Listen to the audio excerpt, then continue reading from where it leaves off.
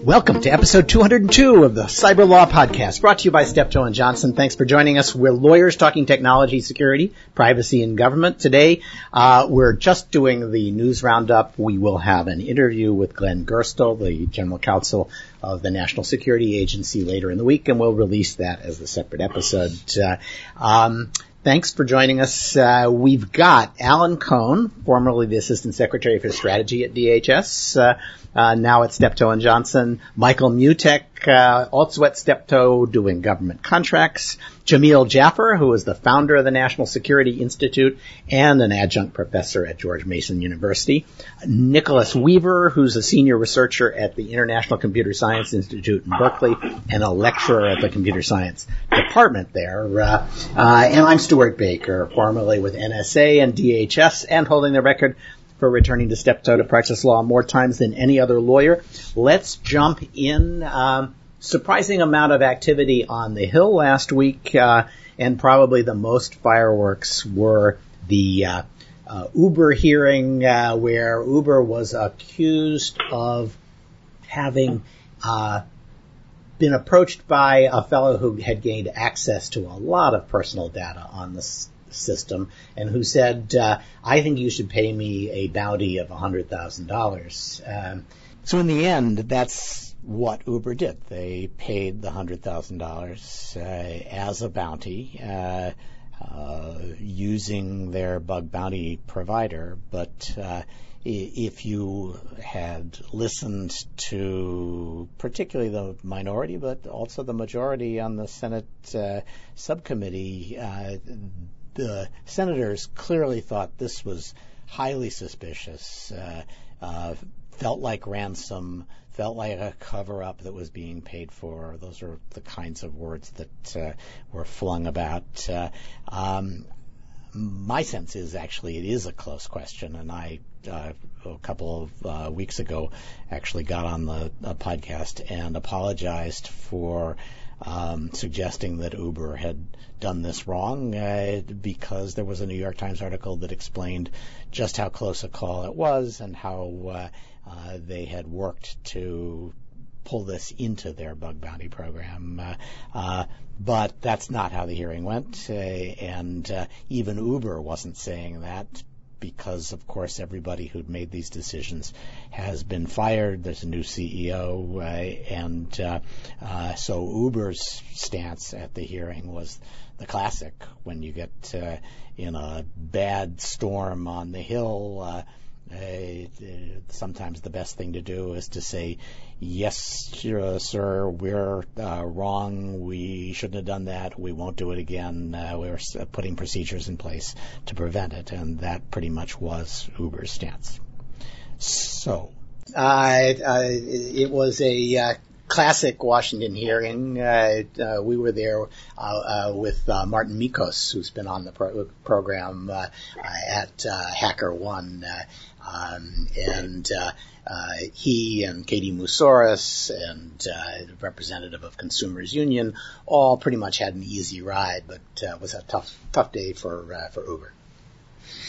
Whether anything, well, we could make it tougher. How is that?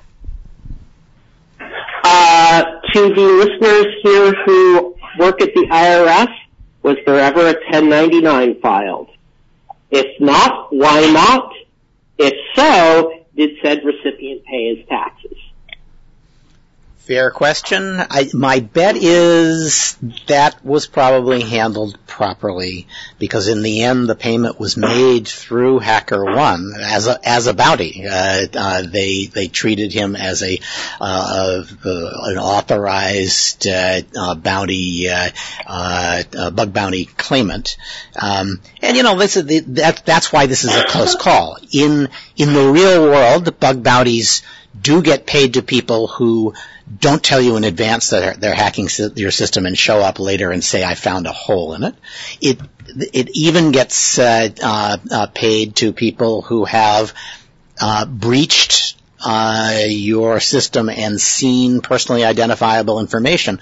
And usually I'm willing to bet that if you have a bug bounty program and you encourage people to hack your system, no one treats those hackers as though they have caused a data breach. That's why this was, on the line. The fact that it was all retroactive is what makes it, look less attractive.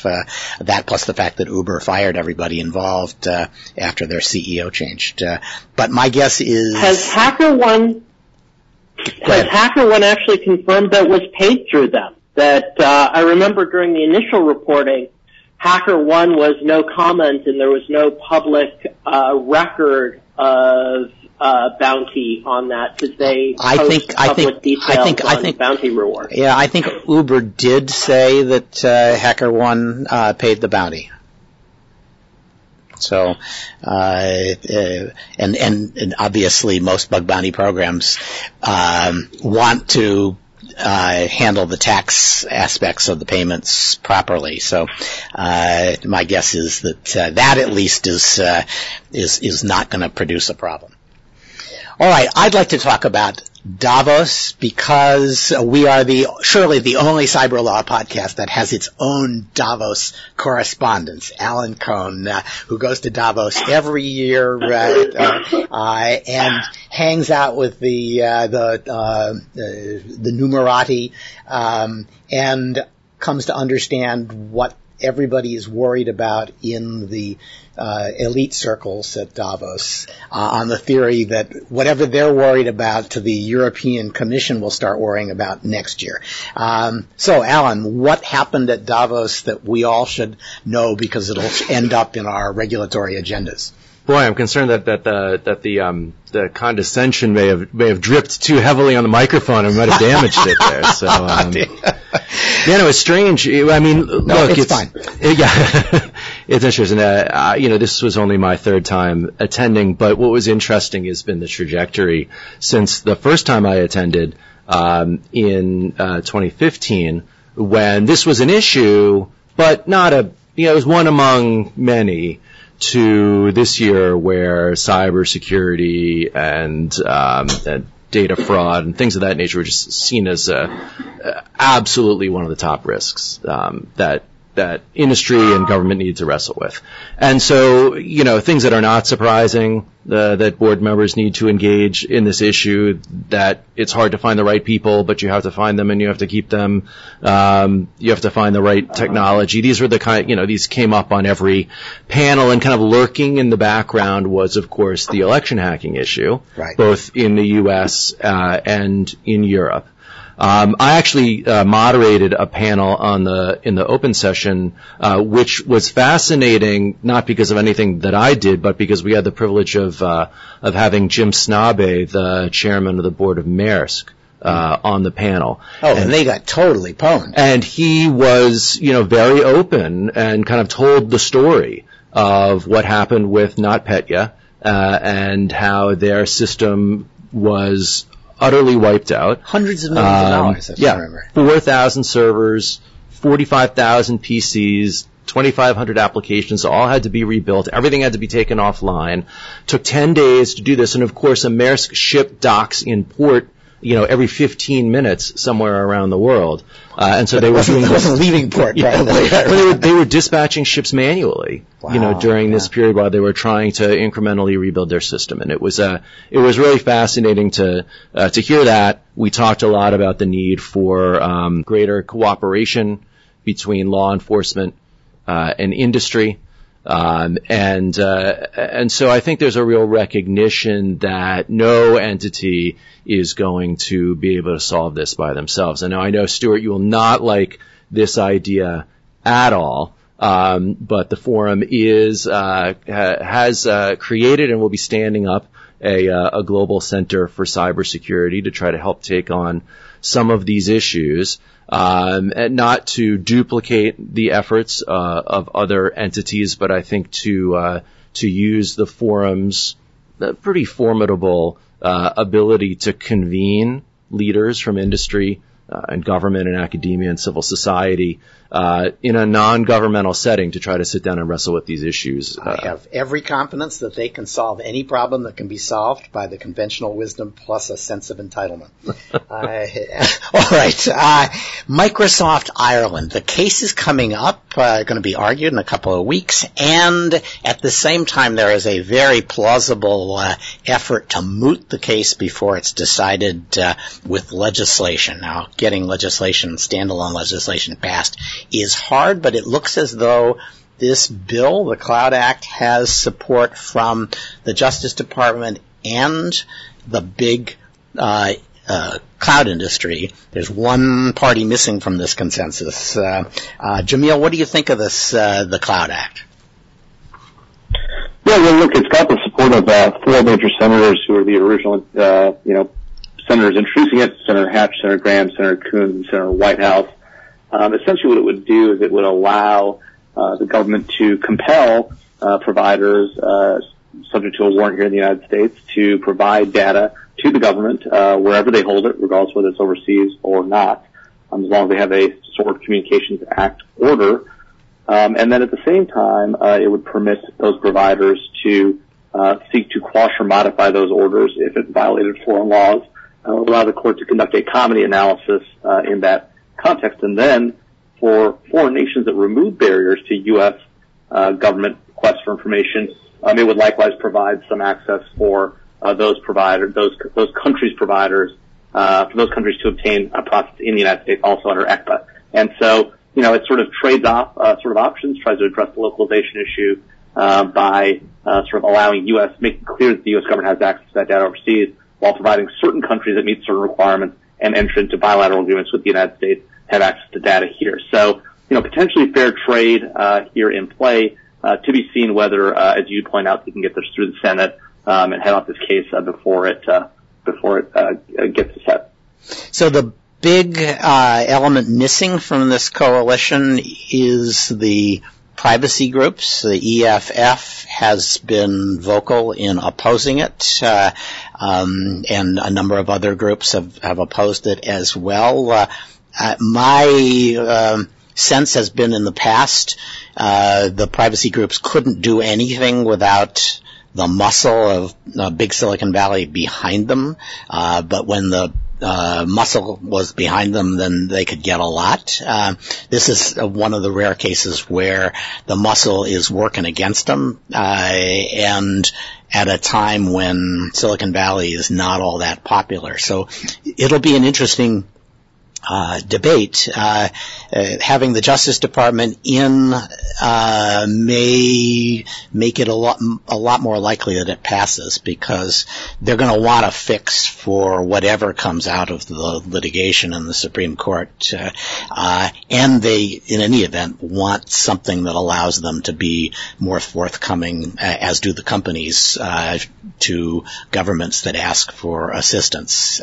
So it'll be interesting to watch how much clout the privacy groups can exercise in this, whether they can get people like Senator Wyden ginned up enough to throw their bodies in front of the legislation. And if a few people do that, then this goes into the same stew of unresolved bills that, everything else is in. Yeah, I do think, Stuart, by the way, that we're going to see this trend increasing because there is an increasing separation between the privacy groups and industry, as industry realizes that sort of some of these more aggressive privacy efforts are contrary to their own business interests, as they're now seeing with these data localization laws. So I think that we're going to see increasingly this problem for the privacy groups as they move forward. Yeah, I think that's probably right. Go ahead. Especially since I think that the privacy groups are starting to wake up to the realization that if you care about privacy, industry is actually a greater threat than government, because all government's doing is trying to get information that industry already has. Yeah, you're reining on the business model for at least some of the privacy groups, which basically take industry money to raise privacy issues about things that industry doesn't like. Legitimate privacy interests by and large, but they are they're paid allies of industry, and those guys can't turn their backs on industry. Folks like the ACLU and EPIC and maybe EFF, who are funded in other ways, have more freedom to cut the cord. All right. There's an interesting story from SecureWorks about Fancy Bear, the GRU, trolling a number of government contractors, trying to get access to some of our most sophisticated weapons research, and SecureWorks suggested that something like 40% of these high-value targets clicked on the links that were provided or the attachments that were provided by the GRU, which means that they did some damn good social engineering, not surprising. And it raises the question that we've been struggling with for a while about just how much is the Defense Department going to make defense contractors do to protect themselves from sophisticated attacks. Michael, where do you think this latest story leaves the Defense Department and defense contractors, and what are contractors going to end up having to do? It does several things, Stuart. First of all, it does provide some confirmation that the concerns that the DoD has about its supply chain are valid. This was focused on personal emails. That's a soft target. And it's a who's who of government contractors, large and small. But it shows that there are weaknesses in the supply chain. And even though the DoD has taken the lead in many ways in addressing through default rules the protection of information, we're going to see more. And contractors understand this, particularly primes. They're becoming true believers, and primes are putting on their outward-looking supplier web portals information to help their subs understand the nature of the risk and what they have to do. But there is an expectation that there would be a further development and evolution of some of the FAR mandates. One of the things that's interesting about this matter, and what we know about it, is that key workers were tricked into doing certain things, providing information. And that's an area that DSS has not addressed. The personal email is a soft target. We're likely to see increased requirements for training, and I think it's going to play down right into the supply chain and require more than a prime does, and a higher tier sub does, to address weaknesses in the supply chain. Because any weakness in the supply chain can be a break in the chain, it can be a backdoor into information. Yeah, I see that exactly. And of course, you wouldn't have expected the regulation of personal email, but of course, if you don't regulate personal email security, then of course that's where the attackers are going to go. One of the complaints I'm hearing from defense contractors is they've moved from doing counter hacking or trying to defeat the enemy to concentrating their resources on demonstrating compliance with particular standards, and that never ends well. If you treat this as a compliance job and you say, "Have I done everything on the checklist?" you're bound to get taken over because you're not thinking about the attacker as a living, breathing adversary. There is one of the concerns with the new requirements that hit us at the end of the year, the NIST requirements for protecting, controlling classified information, and it's essentially looking at a checklist for compliance. But what you have here is a situation that's not really covered well in that, and DSS doesn't cover this. They do well in what their function is, and they focus on looking at and protecting classified U.S. technology, training industry in computer security. But here you have a different soft target, and it's going to require some forward-looking and thinking about how do we protect this information. Yep.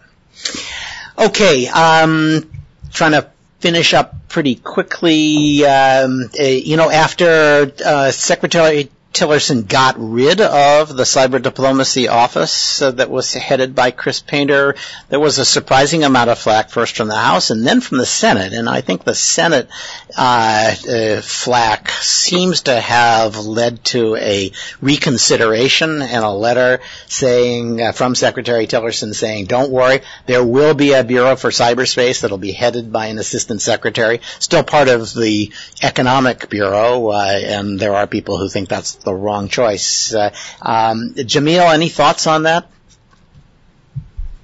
Yeah, look, I mean, I think the debate, obviously, about where to put this office, well, one, it's worth knowing that they're now creating this new entity, which, as you point out, came under political pressure. The administration had made the decision to take that position from an ambassadorial position with its own office and fold into sort of the International Communications and Information Technology Office. Now they're actually doing the opposite. They're going to make an assistant secretary. They're going to take that coordinator, that old ambassador's job, fold it in along with the IT, sort of the CFIUS piece, plus the international radio coordination and frequency coordination piece, combine that all into one office, a cyberspace and digital economy office. With this as a secretary, as you point out, the big point of contention now, assuming they go forward, is who's it going to report to. And I think folks like Chris Painter, the former ambassador in the Obama administration for these issues, argue it should be under political affairs because there are privacy and other issues that are associated with this, not just purely economic engine sort of and deterrence and sort of national security strategy issues, which he's of course right about. But it also I think reflects a view of this administration that the focus in cyber will be national security and economic security issues rather than sort of the privacy issues. And again, here you see, I think, that tension between sort of the privacy community, the current administration, I think, where they see their agenda going. And we'll see how this all plays out. Yeah. Look, there's no good place because this entity needs a foot in both camps. And I have to say, I think secretaries ought to be able to have the organization that they want, and so I'm having difficulty getting excited about where it ends up, but it'll be fun to watch, and we'll find out. The other thing that happened is the Justice Department deserves a lot of credit. They busted several people in a massive Carter ring, and they didn't bust everybody, but they did a pretty good job of coordinated international arrests. Jamil, any larger significance to this other than the numbers? Look, I mean, the numbers are huge, as you point out, 36 individuals who are involved in over $530 million in economic fraud with goals of, getting up to $2.2 billion, 10,900 members of this forum. So the numbers are massive. Taking this website down, which had the temerity called itself the In-Fraud Organization, is a strong move for the Justice Department. It demonstrates that they can reach out and get these guys, or at least indict them. And so we'll see. And, it's also clear, I think, from the indictment that they had some inside help. They were able to get somebody on the inside to assist them because there's a name, interesting, redacted out of a lot of the pleading, the initial complaint. And so it looks like, again, we don't want to assume, but it looks like they had been able to flip somebody on the inside. That is always the best way to success. And so I think what we'll see going forward is increasing concerns about these organizations, about people inside and the threats they may pose to the organization itself. But, of course, like we found with terrorist groups, that makes it harder for them to operate, and that's a good thing. And so I think this is a big step for the Justice Department, a strong move forward, and demonstrates that they're finally making inroads in this space.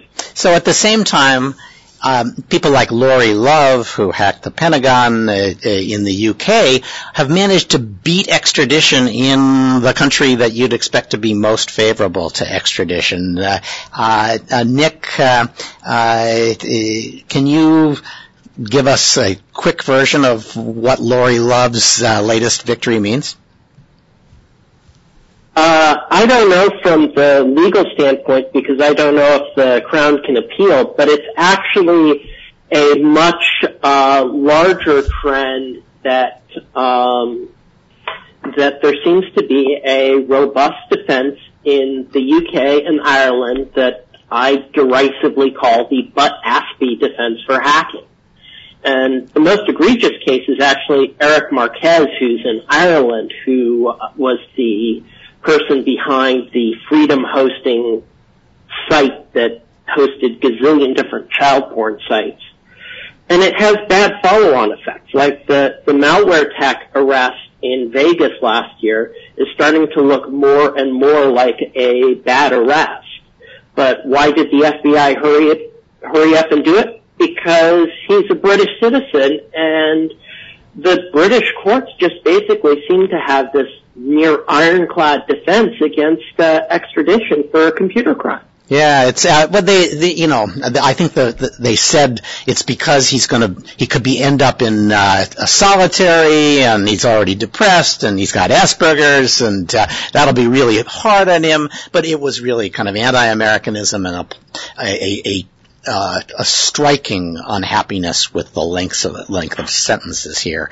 So I think you're right. The government is much better off grabbing people, even if it's a little early, than waiting to extradite them.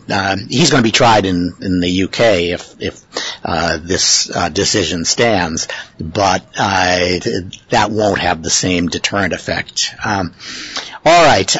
One last item. I cannot let this go without a tribute to John Perry Barlow, who died last week at the age of 70 of a heart attack. I knew him well. He got me started in my public speaking career by offering to debate me and then making Washington University pay me whatever they were paying him. He was a delightful, charming, raffish, womanizing public figure. I mean, really, he died about the right time because he was never going to be right for this era. I think he probably became a Grateful Dead lyricist so he could pick up women, because if that wasn't irresistible enough, he was also a cowboy. I delighted in his company. He was a truly charming, generous fellow, and we sort of miss him. That's it. This has been episode 202 of the Cyber Law Podcast, brought to you by Steptoe and Johnson. Thanks to Alan Cohn, Michael Mutek, Jamil Jaffer, and Nick Weaver. Please send us your suggestions for guests that we ought to interview, and we will send you a Cyber Law Podcast mug if they come on the show.